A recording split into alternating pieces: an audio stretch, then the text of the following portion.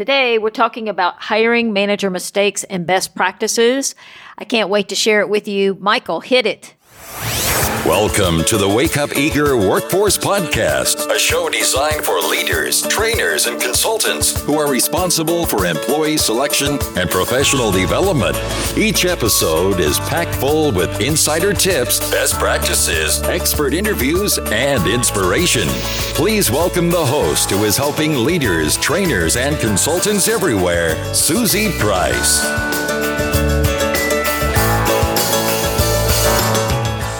Hi there, my name is Susie Price, and I am your host of the Wake Up Eager Workforce Podcast, where we cover everything related to helping you and the employees in your organizations build a high commitment, low drama, Wake Up Eager Workforce. And bottom line in our business at Priceless Professional Development and within this podcast, we share information related to helping you make good decisions about your people, helping you create a wake up eager workforce, help you create a wake up eager life, wake up eager teams, be a wake up eager leader. And the wake up eager is this idea of things are running smoothly. People are in the right place, doing the right things. You're spending your days doing things that are a great match to your strengths. The people on your team are spending their days using their strengths, and you just have this higher quality life. And so Wake Up Eager isn't just about I'm happy in the morning. It's that I'm happy about my life because I'm doing the things that help me feel fulfilled and feel on purpose. And that's what we're about in our business. We want you to get the business productivity. We want you to get the personal productivity. We want you to get the business satisfaction, and we want you to get the personal satisfaction. So we focus on and provide tools for the entire employee life cycle. And you'll hear today in this episode where we're talking about hiring, and then there's some more discussion about how the same tools are used to help teams communicate, help coach people. And that is what we're very excited about doing. This is episode number 94, and the title is Hiring Manager Mistakes and Best Practices. There's a part 1 and a part 2, and the discussion is with Huff Logue, who is an executive recruiter, and he owns his own business for many, many decades. And what we're going to cover today together is the top mistakes hiring managers make, best practices for interviewers, the benefits of using 3 sciences. So we talk a bit about DISC, workplace motivators, and acumen, how to use those 3 sciences, what they are, how you use them in hiring and coaching, and just share some real examples. So if you've thought about using assessments or you're currently using TriMetrix, this will be of interest to you. We discuss retention and engagement best practices. And at the end, we have a nice discussion about finding peace and making wise decisions. So you can find the show notes. That's where we have links to everything we discuss, links to contact our guest, Huff Logue, at pricelessprofessional.com/hiring manager mistakes. pricelessprofessional.com/hiring manager mistakes. That's all one word, lowercase. That's where you can get the show notes and all the links. You can also find this podcast or subscribe to it anytime by going to any podcast app and typing in Wake Up Eager Workforce. Let me tell you about our guest today. It's Huff Logue, Huff Logue, Logue. It's just an unusual name, so I want to make sure you're getting who this is and how he spells his name. He's been in recruiting and hiring top performers for more than 3 decades. He's only had 5 mismatches from using the patented process he uses, and it's the same process that we use in TriMetrix. He uses this process as a full-time executive recruiter, putting people in top seats in organizations. He's worked for $5 million to $5 billion companies like SAP, Oracle, Accenture, as well as hundreds of smaller private equity-backed organizations. He started 2 recruiting firms and is currently CEO of ExecuLinks.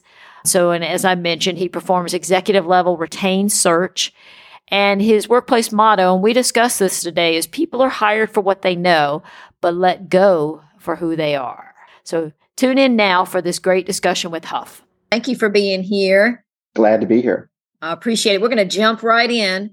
You are definitely an expert, more than 3 decades of experience in doing all levels of recruiting, especially at the executive level. Talk about the top mistakes hiring managers make. What do you see? What's the impact, and what should they do instead? Yeah, great question. And I see this a lot.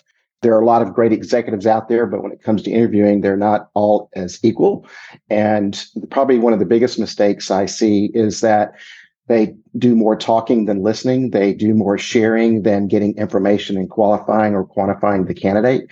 And even if they do ask questions, which they will have a tendency to get the kind of the basic answers they want, or their top two questions they think are great. And then they switch flips and they go, I like this person. They jump into sell mode, or they don't continue to qualify. So they don't do a thorough job of qualifying the candidate. That's probably one of the biggest mistakes I see. Yes. Oh my gosh. That is singing to the choir here. We're such on the same page. Yeah. That's why we're friends. And we work with each other all these years or know each other. So they get excited, they get in sell mode. And then what's the impact now? So they've met somebody, and just lay it out for people who maybe don't do interviewing all the time. They met somebody, they decide they like them. Then what happens?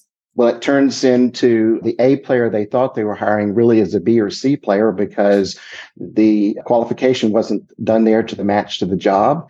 And the individual is just a weak performer or is not managed properly. It just wasn't a fit. As I say many times, people are typically hired for what they know, and they're let go for who they are, which has nothing to do with what's on their resume. And that's why I'm a big proponent of using the assessments in the process, because if you look at any job description, it'll have quantifiable skills. Have you worked in this industry? Have you sold to this industry? Or have you managed this type of operation? And then we're also looking for people that have great time management skills, or we have great personal and communication skills. And I always, when I look at job descriptions and it says great oral and written communications, I'm thinking, well, if you're an orator or a journalist, that'd be great. But for whatever reason, that always gets in the job description, right? So they basically find out that they have someone that is not even a fit for the job. Yeah. And, they don't ask the questions that are going to get to that, and they're not measuring it. Talk a little bit about that process. We both use it. Talk a little bit about how that process helps you measure. I call those the intangible skills. And when you used to say, and I think you introduced it to me, hire for background, fire for attitude, or it's kind of what you're saying with the, for who they are. How do you find out who they are? And talk about how this process really reveals that. So before I answer that question, I want to back up to an issue that I think is not being observed enough or aware in what's happening in the actual hiring process. And that is, if you start to look for someone with specific knowledge, skills, or experience, or what I call KSEs, that's great. But if you don't know what you're looking for in the role to begin with, then how are you going to know even which questions to ask to quantify to see if they fit? And there's a real problem with job descriptions in the marketplace today. People don't know how to put them together. They need help. And even when they get them put together, they don't follow them clearly. So I do believe there's a huge value in taking time to really understand the role and what it needs to do and what kind of results need to happen. But to get back to answering your question is, if you think about the bullet points it might be on a job description or your checklist, if you're wanting to look for somebody with specific intangible skills, you can come up with quantifiable questions. I actually use a spreadsheet and a grid. Here's what my client is looking for. Here is the knowledge or experience that might fit into or be a clue as to whether or not they would have that experience. And then third, what is the corresponding question? So if I'm talking about time management, and that's really important, or let's say presentation skills in a position that's customer facing or internal customers, whatever the case may be, if I'm looking for presentation skills and I'm going to look for somebody that has done presentations before, and I can ask the question in the interview, have you done presentations? They can say, sure, I've done lots of presentations. Great. Well, what I want to know is, how many presentations do you do a year? How long are your presentations? Who do you present to? Who prepares your presentations? What do you like best about presentations? What do you like least about I'm going to dig deeper. And as we use the TriMetrix tool and we come up with the competencies for the job, and let's say presentation skills is in the top 6. And what's nice about that is it generates a series of questions for you anyway. So if presentation skills are important in the job, then spend time really probing and digging into that. And don't get excited, move on to the next one until you've really dug deeper. It's really going another level. Does that answer the question? Or Yes. And tell a little bit about what TriMetrix is. I talk about it all the time. I want to hear your explanation of it and a little bit about the process. I'm going to make a bold statement. And that bold statement is that TriMetrix can change the entire shareholder value and stock value of a company, because companies are focused on getting a return, making a profit, and they do this by making a great product and giving it to customers that are very happy and passionate about it. They're more passionate than your competitors about your product. And there's a direct correlation between happy, productive employees and how they interface with the customers in the marketplace. And getting the customers happy means having very happy, productive employee. And we've always seen the Gallup survey that's somewhere around 2/3 or more of employees are not engaged and fully engaged. And so with the TriMetrix, again, we go back to people are typically hired for what they know, what's on the resume. They're let go for who they are. There's not enough quantification of who they are. And the number one reason people come to me from companies is not because they couldn't do the job or didn't do the job. It's because they weren't a fit for their manager, for the culture, and that was just totally missed. And so there's the turnover and all that. And so getting back to answering the TriMetrix, what it is a patented process that allows the job to speak. If the role could tell us, what does superior performance look like in this role? And how are we going to measure it? And so by doing that 90-minute session with a client and the subject matter experts that can participate in it, these are individuals that are in the job, that have been in the job, that interface with the job, that know what this role has to get done. And so they provide the content. We walk away from that 90-minute session with the top 6 plus or minus results that have to be achieved for superior performance. And here's the beauty. The team is unified, they're clear, and they're focused. It removes any biases about, I think they should have this kind of experience or this kind of background. And instead, we're all on the same page. And that's important in the interview process because it also sends a message to candidates. These people are unified. They're clear. They're on the same page. Not, I heard this from one manager and heard this from another. I'm a little confused about if they really know who they are. Right? Huge point about the process that gets missed. So let's just put a pin in that and for a minute and highlight it. Huge point about getting the team together to discuss the superior performance attributes, what's needed going through that process is a huge game changer in regard to what the candidate experiences, and it keeps them focused during the interview on the right things. The actual hiring managers focus on the right things. So well said. Okay, keep going. I don't stop you. And the beauty of this is all of the intangibles that are on the job description, or they think it's important. Someone that shows up on time or that has great people skills or great communicate, all these things. Well, you can spend time trying to quantify that, but unless you're an industrial psychologist, you're probably going to miss it. You might think you're great at gut feel and checking people out, which I think is another hiring mistake. Gut feel is emotion, keep that somewhere else. But you've got this tool that will measure. I mean, we're measuring 55 different attributes, and we're able to get at all those intangibles. We're peeling back the onion of this individual and looking at that. But we have, going back to the job, so we create this benchmark of what superior performance looks like in the job. And now we go out and search for candidates that have the right knowledge, skills, and experience. Because, of course, if they're selling financial services to insurance companies or whatever the case may be, you want to get someone that has some knowledge there because of the learning curve that would be there without that experience or knowledge or skills. And so then once we get that, then we give the candidate the concentric assessment that maps to the job benchmark. So we basically overload these two reports together. We create a third report or gap analysis so I can see in advance before I even spend time with them how well they are at presentation skills or how well they are at this. And, it's not a panacea, but it's a great tool. And the way I like to describe it, here's an example. There are a lot of tools out there and people use them. I like the TriMetrix tool because I think it goes much deeper than the other tools. And there are a lot of tools out there that I call curb appeal. So let's say, for example, you're going to shop for a house. You put the family in the car, the dog in the car, you go house shopping. You pull up to this house and pull up to the curb and it goes, looks great. You turn to your spouse and you say, let's buy it. Well, that's not what you really do. Instead, you say, well, that looks good. Let's go inside and see what the floor plan looks like. Does it meet our needs? That's another dimension. So now we're looking at another dimension of someone. Then you say, well, let's look at the community and see if this has the right feel and amenities and things that we're looking for. And that's another dimension. And then you hire an inspector. That's another dimension who comes in and looks at the systems, looks between the walls, underneath the foundation. And now what you have is more information and data that you cannot see in the interview or discern in the interview or guess at the interview. So you're putting yourself through a lot of extra work that you don't have to for all those intangibles. Oh, that's a great analogy. So what you just did in that analogy, if you didn't catch it while you're listening to our wonderful listeners, didn't catch it, is you just described what TriMetrix takes you through, which is what does the person look like, describes their behavior. What are the motivators as you were going in? What are the attributes? And then the inspection is the comparing it to the benchmark. I mean, that's a great analogy. Yeah, I think one of the things that's important to note here is that there are a lot of good tools out there. If you use some tool versus no tool, that's better than none at all. The reason I like the TriMetrix is because the level of credibility with 8 independent surveys associated with the predictability of 91.5% and its ability to predict hiring a superior performer. Again, it's not a tool. It's not a panacea, but it's a really good tool. And so a lot of tools are just curb appeal, and they make assumptions about what the inside looks like. They make assumptions about what the systems are like. TriMetrix is actually measuring all of that.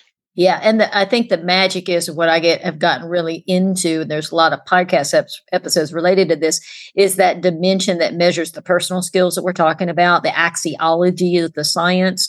So those of you who have heard other podcasts, we talk about that. That's the science that measures what's under the hood. I mean, the magic is, and what makes it different, what I've heard people say is that piece, plus all the other parts, and the fact that you can compare it to the job. And then the whole, what you said, the gift of getting the interview team on the same page just by going through the process. Yeah, I think there's a story here about how you and I met. We met at the back of a conference at a table where no one has a name associated where they put people who showed up late or whatever. And so we start talking about this. This is 20 years ago. And we start talking and I go, wow, this is really cool. I'd love to bring this into my search process. And, we started working together on a couple of searches and you had me take the assessment.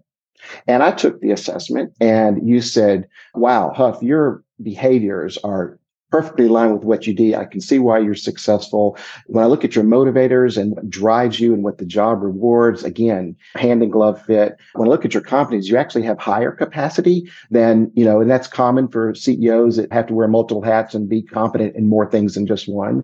And then you said, however, you're confused about who you are and it's affecting your performance. And I remember sitting at this restaurant, my jaw hit the table. You probably heard it. I said, how does she notice about me? And what you didn't know is at the time I was going through, after 18 years of marriage, what was a long separation and a subsequent divorce that I did not want. But if you looked at me externally, so let's say you were trying to hire me at that time and you looked at just my disc or behaviors, you'd have said, hey, great guy, love him. He's dynamic. Look at curb him. Appeal. Curb appeal. But at that time, I was only able to work about an hour a day. I was so dysfunctional. I was distraught because I didn't want a divorce, but it was one of those true dilemmas. If I stayed in it, it was bad. If I left, it was bad. And so now I'm 16 years later, remarried, wonderful wife, great match. You gave her the TriMetrix. We're fit.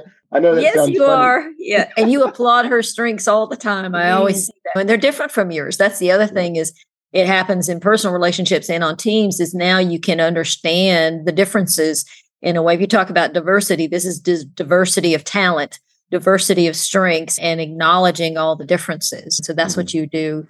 Like you had just said, we're going to talk about your top motivation. Your lowest motivator is aesthetic, which is you're least interested in the beauty and interest of things. And then Lisa has a pretty high aesthetic. Funny example about that. We go down to Callaway Gardens, a place down here south of Atlanta, and I'm rushing to get down there and make it in less than 2.5 hours. And we pull into the main gate. I'm like, okay, we can get there and get in before the discount ends or whatever it was. And she's stopping. She goes, do you see those beautiful flowers? And I'm like, where? And of course, this is a huge entrance and it's like 75 feet long, but nothing but flowers. It's bigger than the road. I didn't even see it. Yeah, that's exactly it. But so then I always see you appreciating her. We're connected on Facebook and his wife is named Lisa. I don't know if I said that, but, appreciating, she's always showing pictures of flowers. And that high aesthetic is this interest in beauty. And so in a low aesthetic doesn't mean you don't like beauty, but it's just not your top priority. Your filter isn't through the lens of something that's beautiful and you're not too worried about chaos because you're just doing stuff, which you represented with the, hey, I got to get down there and let's see what time is it. And that's part of that utilitarian, which is being really practical. Yes. Yeah. And if you didn't know I was theoretical and didn't see the books behind me, you'd miss it. Yes. So we'll drill down on that a little bit, but just couldn't help but catch that as you talked about the differences. So I'm so glad that you're using the tool now with all your clients. And just to summarize some of that, What are some of the benefits of this process? We've talked a little bit about them, but I kind of want to capture them. The benefits of using your services and these tools. How does it all really benefit your clients? What do they say? What's the end result? Yeah, so great question. There's so many benefits, but I'll pick a few that come to mind real quick. First of all, and I think hiring executives and managers need to hear this, is even though they think they know what they want, when they sit in a room and have this, starts out as a brainstorming session. So everybody gets to kind of put their input into it. And then we have friendly debate and discussion. And then we prioritize, we eliminate, then we prioritize, and we walk away, like I said, with the top 6 plus or minus results that have to be achieved in the roles for superior performance. And we've got the metrics associated with how we're going to measure it. And so the common feedback I get from that is because, wow, this was really good. And a lot of times things will come up they didn't even think about.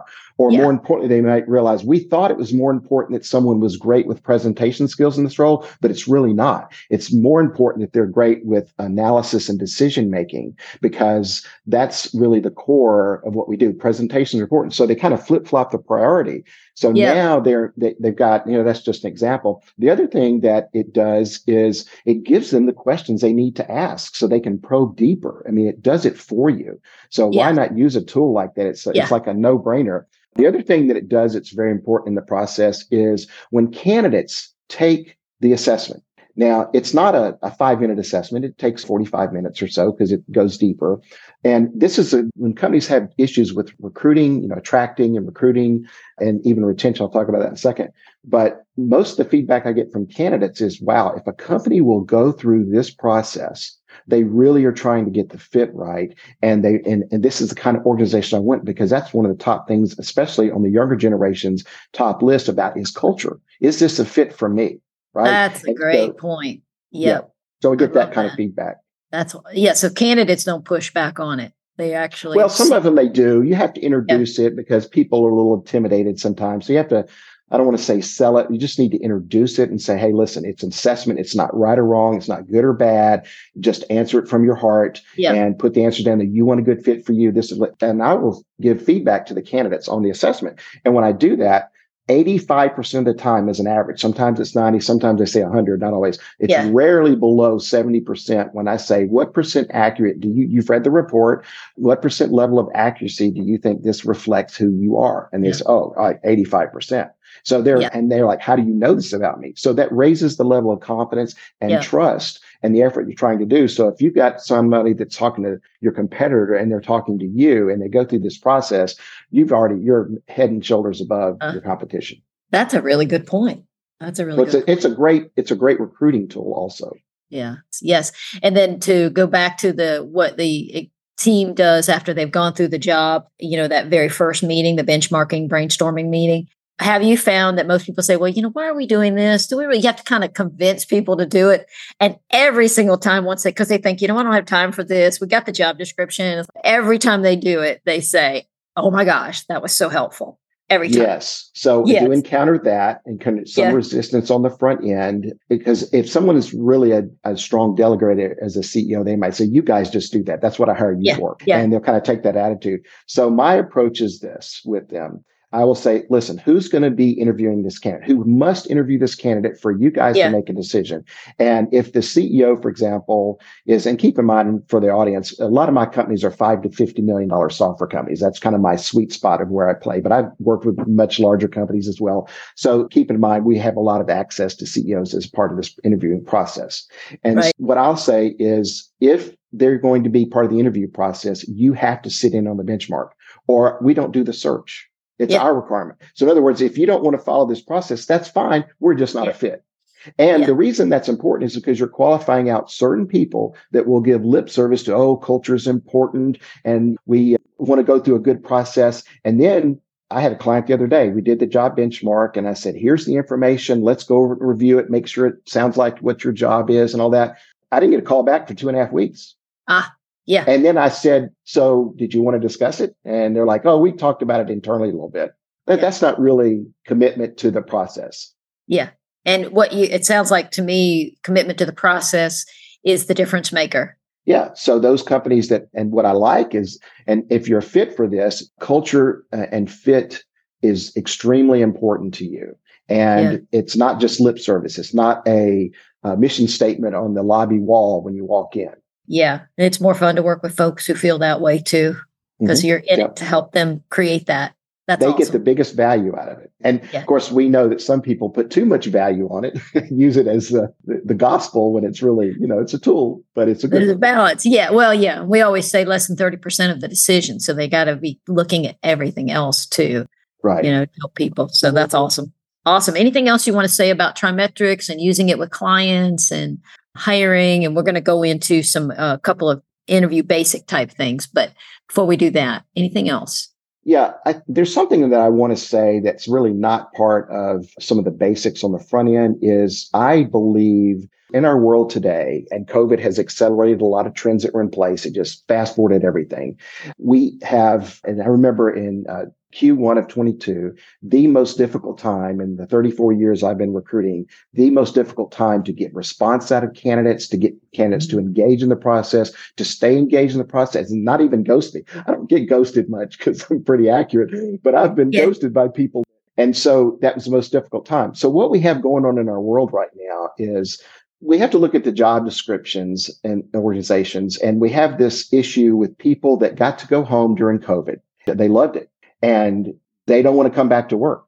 They've had a taste of freedom. The cat's out of the bag. And now companies are trying to figure out how do we get people to come back into the office and how do we get them to stay engaged? Well, the world has changed. And so the way we go about job descriptions needs to change. And this is where TriMetrix comes into play in a big way, because there are jobs that require a lot of collaboration and you need to be together. There are a lot of jobs that require a lot of independent solo work.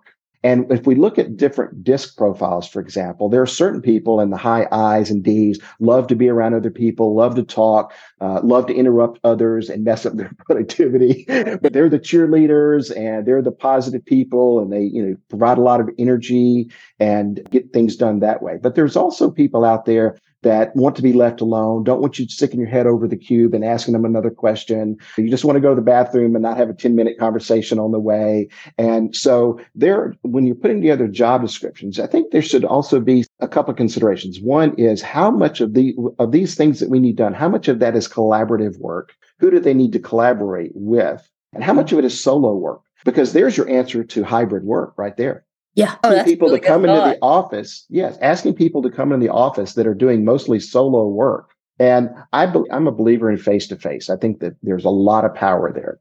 And there's no substitute for face-to-face. But the question is, how much do you need of that? And you have to take into consideration the personality and the style of the individual that you're hiring. And first of all, you got to start with the job description.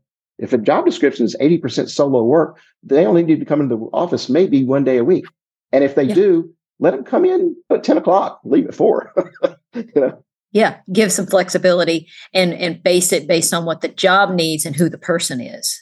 Right. So historically, companies were very reluctant to let people even have flex commute times, and they wanted them in the office. Being in a seat was a indicator of performance, which it's not, but at least people are here. And I think that the other thing that needs to be taken into consideration is generations. So we have a Gen Z population that started working in 2019. By 2025, it will be 27% of the workforce. These are numbers, give or take a little bit, but you see different stats. So we have this 65 million number of individuals who are coming in. They buy differently. They work differently. They value differently than people that are, and I think the boomers are now only 7% of the workforce. And so the other big groups are the millennials and Gen X. And just as we try to segment our market when we're selling products, we have some of these and these and these. We have to segment our candidate and employee marketplace. The companies that can do that are going to be really connecting with their people. Yes. You can lead a horse to water, but you can't make it drink. So you can have them come in the office. There's new surveys that large firms, I won't mention, have just come out. And here's what's happening. And this is going to happen. Employers are saying, we're going to start forcing people to come back into the office. And we're going to offer incentives for them to do so, raises, promotions. And well, that's going to create some legal issues for people that are home saying, well, I don't have the same opportunity. So they're setting themselves up for that. And anyway. Yeah, that's interesting. Yeah, it's a conundrum to figure out for corporations, but if they can just go back to what does the job need and who is the person and maybe make decisions based on that, that would be a good starting place.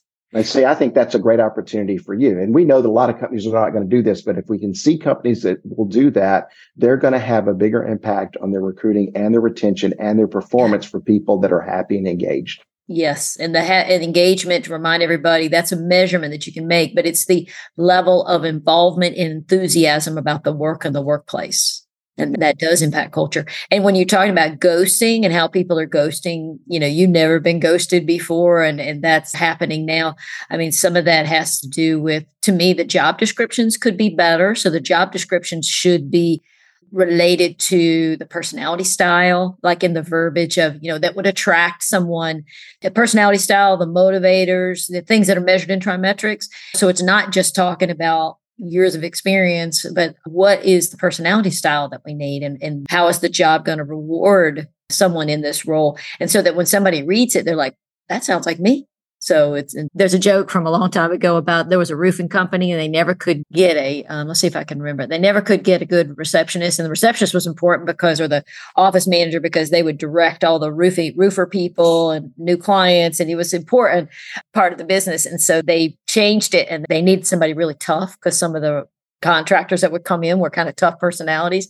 And so they listed something like totally assertive, doesn't let people get away with things. They did a whole kind of thing, and a guy saw it and he said, "Hey, that's my wife." And she had a real dominant personality. That's what they needed. They needed somebody who was a real into rules like that. So the motivator for that would be traditional regulatory, had a high inner strength, so they weren't easily cowed. So a high sense of self. So they kind of verbalized that in a way that worked in the ad, and they of course got somebody, and the revolving door stopped because they had a good fit. So that's kind of fun. A bulldog. I think they used it like a bulldog, had to be a bulldog or something like that, which describes a certain personality and temperament and that type of thing. So you could get less ghosting if you were more creative in the job descriptions, I think.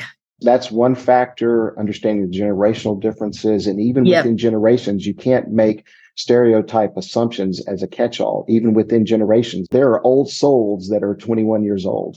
Okay. Yeah. And that's, again, why the assessments are so important, because you can really begin to understand how they think, how they operate, what they're really good at, what they're passionate about, what actually turns them off. That's what's great about the motivators, is some things can actually turn them off. So I think those are all considerations. Yeah. Powerful. Good. Great points. Great points. Wanted to do a couple of tactic conversations for a minute, because we have interview mistakes, and you said that number one is not talking more than listening. And I see that too. They hear themselves speak, the person says the right thing, and then off they're running to selling on the job. So let's go into a little bit of tactics for a minute. And then there's a couple that we list, or there's 9 that we list as interview basics. And this is just like for the first interview. And these are just things that, and they're pretty straightforward and make sense, but I don't think people always follow. So I'm going to share them, and then I want you to make commentary on them. This is something we share in our book, How to Hire Superior Performers. So number 1, start and end on time. So that's just showing respect to the candidate and prioritizing that on your schedule. Clarify and explain the overall interview process. Don't allow outside interruptions. Again, it's making interviewing a top priority. And then to your point about the biggest mistake, encourage candidate to talk. Candidate should talk 75 to 80% of the time. Maintain eye contact. So you're connecting with the person. Don't be looking everywhere else or look at your phone. Use the candidate's name. So you're connecting with them. Allow silence.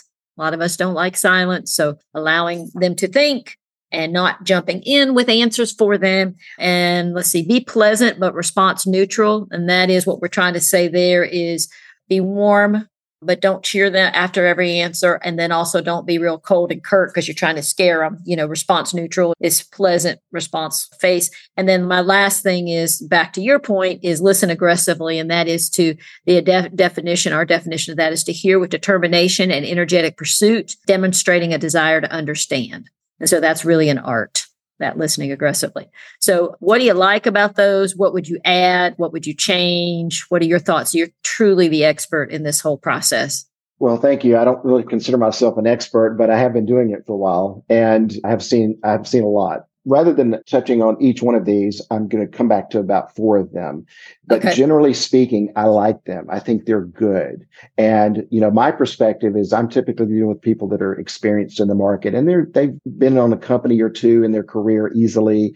And so that may not apply to people that don't interview as much or have been with the company for a long time. So I think the first one to bring up is clarify and explain the overall interview process. I think that's really good because candidates are always confused about what the next step is. Yes. Right.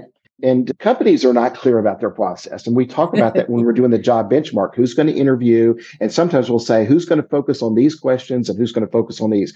You're going to focus on the fit. You're going to focus on the knowledge, skills, and experience. And so if they really get their act together and do that, they can be so much more productive and efficient, saves them time. Why wouldn't they do that? So I think that's a really good point. I think the other is don't allow outside interruptions. Well, I've got so many stories of candidates that go on interviews and not only were they late, but they're on their phone. I mean, people are glued to this device or something goes off. I think I turned mine off. Let me make sure before I make this profound statement.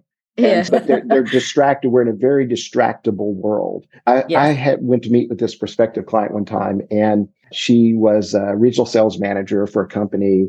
And this was the first time I went to meet with her. And I suited up, had the tie on. I'm looking professional. I'm in front of her. And she's got 2 or 3 phones on her desk. She's got her pens in her hands. She's doing, and she's just a minute, hang on. And I'm just sitting there patiently. Wow. And I looked at her and I said, I can come back if this is not a good time. I just said it just like that. And she goes, you're right. I'm sorry. She put her phones down and we had a great conversation. I had success with her. She actually came to me as a candidate years later. Oh, how about that? But you think about that as an interviewer, if you're distracted like that, then you're really not tuning into the person in front of you to make a good decision. And it's so costly. If they make a bad decision, it is expensive in a million different ways. So I like that you keyed in on that.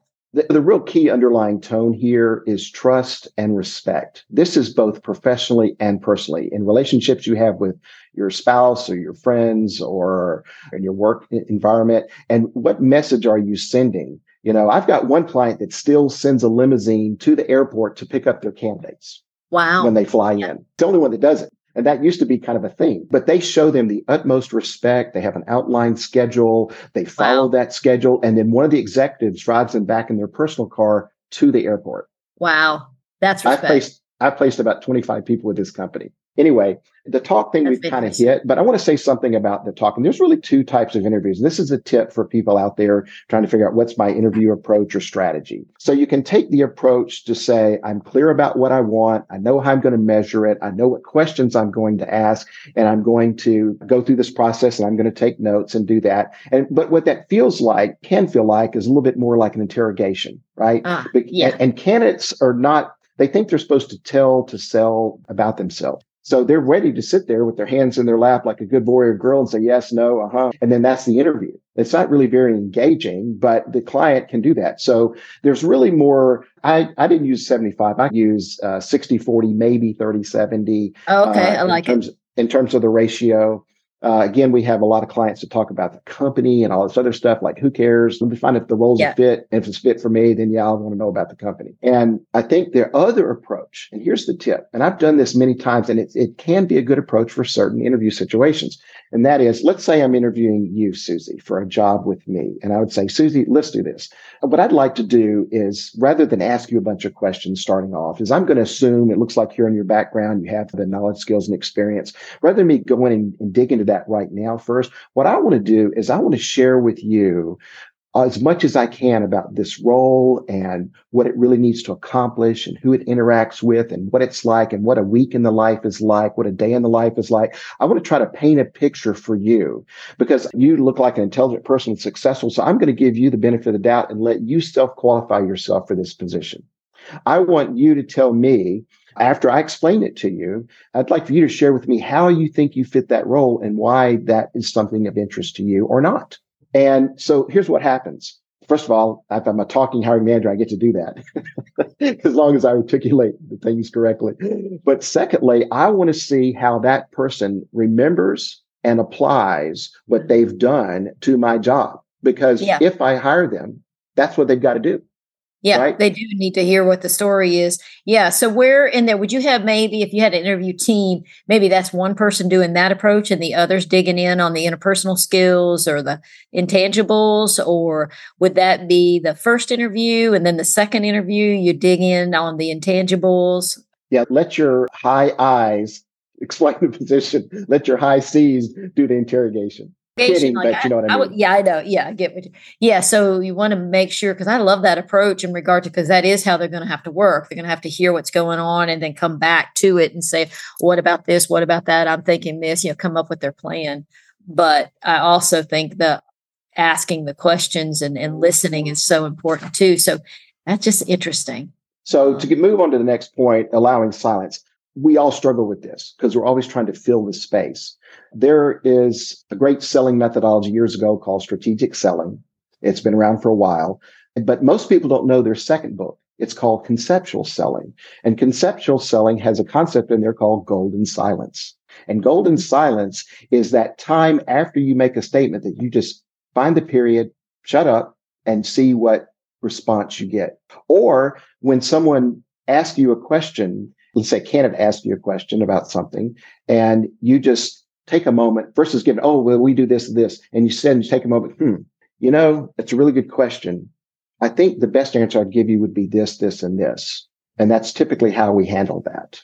And what it does is it sends a message that I'm really listening to you, which ties in with your last point, listening aggressively. I'm listening, I'm paying attention. I'm not just giving you a quick answer.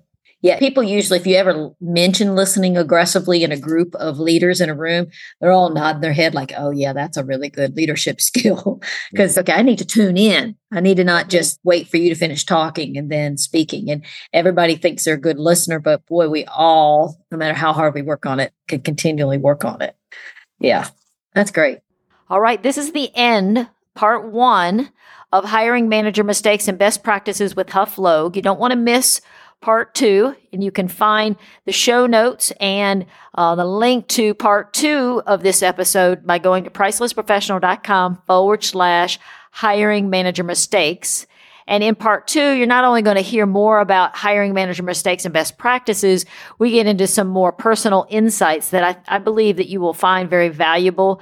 It's examples from his life and things he's learned, and he applies it to some of the tools that we talk about. So, and you also don't want to miss in part 2 at the end where I share some of my favorite takeaways from the conversation. I've had people say that they enjoy reading that part as a good summary. So you don't want to miss that. You're going to go to pricelessprofessional.com/hiring manager mistakes to find this episode and to also find the next episode. You can also subscribe to Wake Up Eager Workforce podcast wherever you get your podcast. So type in Wake Up Eager Workforce, search for us, and you'll find us.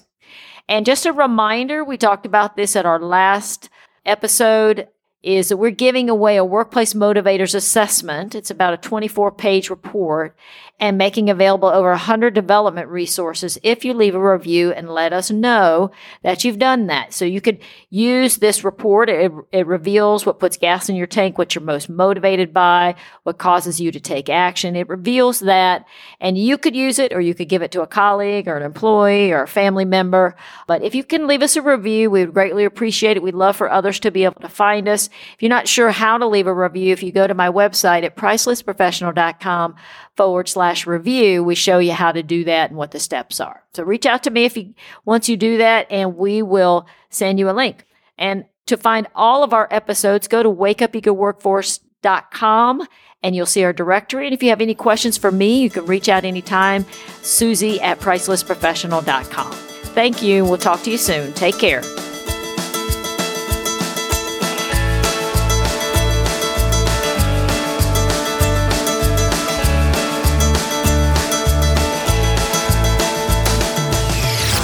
This episode of the Wake Up Eager Workforce Podcast was brought to you by Priceless Professional Development. Thank you for tuning in.